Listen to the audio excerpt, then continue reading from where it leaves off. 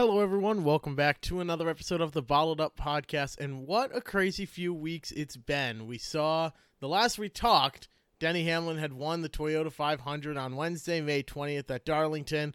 Since then, we've had a few races. We had the Coca-Cola 600, which Brad Keselowski ended up winning. We had the Alsco Uniforms 500, which Chase Elliott won after having quite a few incidents in various other races. He probably should have won the Coke 600, some may argue, but he was sort of in a darned if you do, darned if you don't situation up front, and he ended up not winning the race. He came down pit road and took tires from the lead with just 3 laps left in the race. Crew Chief Alan Gustafson made the call for him to come on down. Restarted in 11th and drove his way back up to 3rd, but wasn't quite there. Jimmy Johnson also finished 2nd in that race, but ultimately lost all of his stage points and his finishing points because the rear end failed inspection at the end of the race, so that was not good at all. Denny Hamlin also faced a very, very severe penalty. It was a head engineer, car chief, and crew chief are all ejected for multiple weeks for the ballast falling out of the car. And the reason they have such strict rules on that is the ballast it's a weight. It's literally a giant metal weight, weighs dozens of pounds. It's very heavy and very dense, so it can do some major, major damage to a car if it falls off on the track and hits somebody else. It could kill somebody. So very severe penalties there for that. So Denny Hamlin now sort of on the back foot as they are getting that car ready to go out and continue competing. The next event is Sunday, tomorrow. That is the Food City presents the Supermarket Heroes 500. That's going to be at Bristol. So very exciting race there. No practice, no qualifying there. Just go out and run what you brung. Brad Keselowski is going to be on the pole for that. The rest of the lineup is as follows. Starting in 2nd place after Brad Keselowski in 1st is the number 10 of Eric Almirola. Starts in 3rd, Joey Logano, Ryan Blaney, Martin Truex Jr., Chase Elliott, Kyle Busch, Kevin Harvick, Matt DiBenedetto. Denny Hamlin rounds out the top 10, followed by Alex Bowman, Kurt Busch, William Byron, Matt Kenseth, Eric Jones, Ricky Stenhouse Jr., Ryan Newman, John Hunter Nemechek, Chris Buescher, and Austin Dillon rounding out the top 20. Rookie Tyler Reddick starts in 21st, Cole Custer 22nd, then Clint Bowyer, Jimmy Johnson, Michael McDowell, Bailey Curry, Joey Gase, Quinn Hoff, Ty Dillon, Gray Galding is your 30th place starter. He's going to be driving the number 27, coming up and running in the Cup Series with a Rick Ware Alliance car. Garrett Smithley in the 77. In 32nd is Corey LaJoie. 33rd goes to Ryan Preece, then Brennan Poole, Christopher Bell, Bubba Wallace, then Daniel Suarez, Timmy Hill, BJ McLeod, and JJ Yaley rounds out the 40-car field. Going to be a very exciting race at Bristol. Someone to keep an eye on, I think, Matt DiBenedetto. You remember how well he did last time we were there at Bristol last year. Had a fantastic run at the end and almost had that race won. Had a little bit of front-end damage, though, at the end and ended up losing the race. He starts in 9th tomorrow in that Wood Brothers number 21 Ford.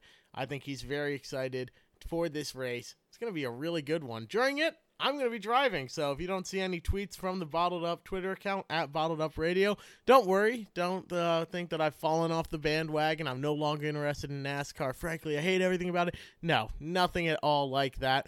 I'm going to be driving 24 hours from Florida up to Massachusetts. So wish me luck, and if you want to interact with me during the course of that drive, I'm going to have plenty of time when I'm not taking my shift driving. So that's 8 hours of driving for me, 16 hours riding along. A lot of it will be spent sleeping, but don't worry. But if you want to get in, we might be doing something over on Twitter at Bottled Up Radio, or you can follow along, and maybe I'll be sharing some races I'm watching, prior broadcasts I've done. I'll be over on Jeff McConey Announcing on Facebook or JMcConey_announcing on Instagram. We'll have to wait and see, so be sure to keep up with all our social medias there.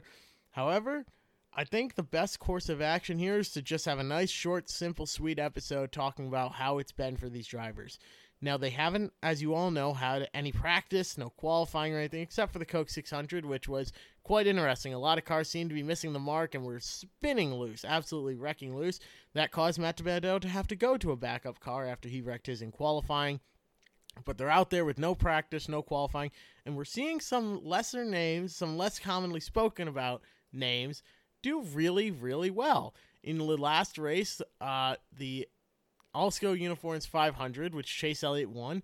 There were some cars that you do not expect to see running well, doing really, really well. Ricky Stenhouse Jr. in the 47, now he's over at JTG Daugherty, finished in 4th place. Really great run there. He started in 24th, worked his way up to 4th. Didn't lead any laps, but still had himself a great run there. Kurt Busch did well. Austin Dillon finished in 8th. Let's see who else was there. John Hunter Nemechek was in 13th. Tyler Reddick in 14th. Matt DiBenedetto 15th.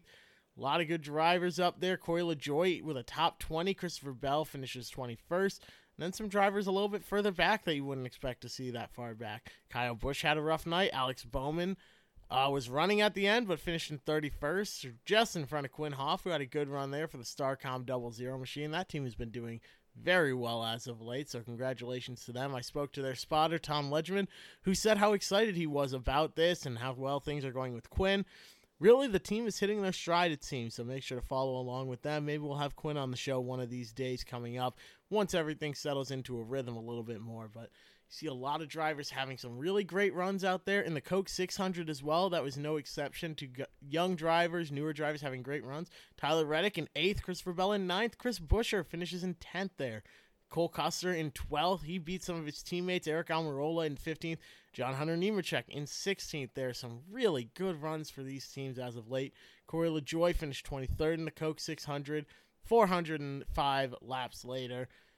He was 2 laps down at the end of it, but going back to Darlington Raceway, the Toyota 500, of course, was won by Denny Hamlin, as we all know, in controversial fashion, with Kyle Busch there at the end, getting into Chase Elliott, and people are still arguing over the motives behind that.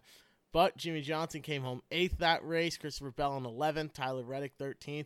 The point of going through and listing some of these drivers, they've been having really good runs out there. Christopher Bell, a lot of rookies. Christopher Bell, Tyler Reddick, John Hunter Nemechek, these young guys going out and having really, really solid runs in equipment that we don't usually see up where they're finishing. So that's awesome stuff to see.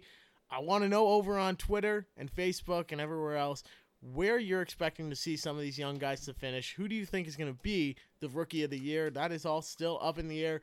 Once again, you can find us on social media at Bottled Up Radio. On Facebook, I'm over at Jeff McConey Announcing. Instagram, JMcConey_announcing. Be sure to follow along everywhere. Keep informed. Everyone, keep enjoying the racing. Keep tuning in just to be sure that NASCAR knows how much the fans are appreciating it.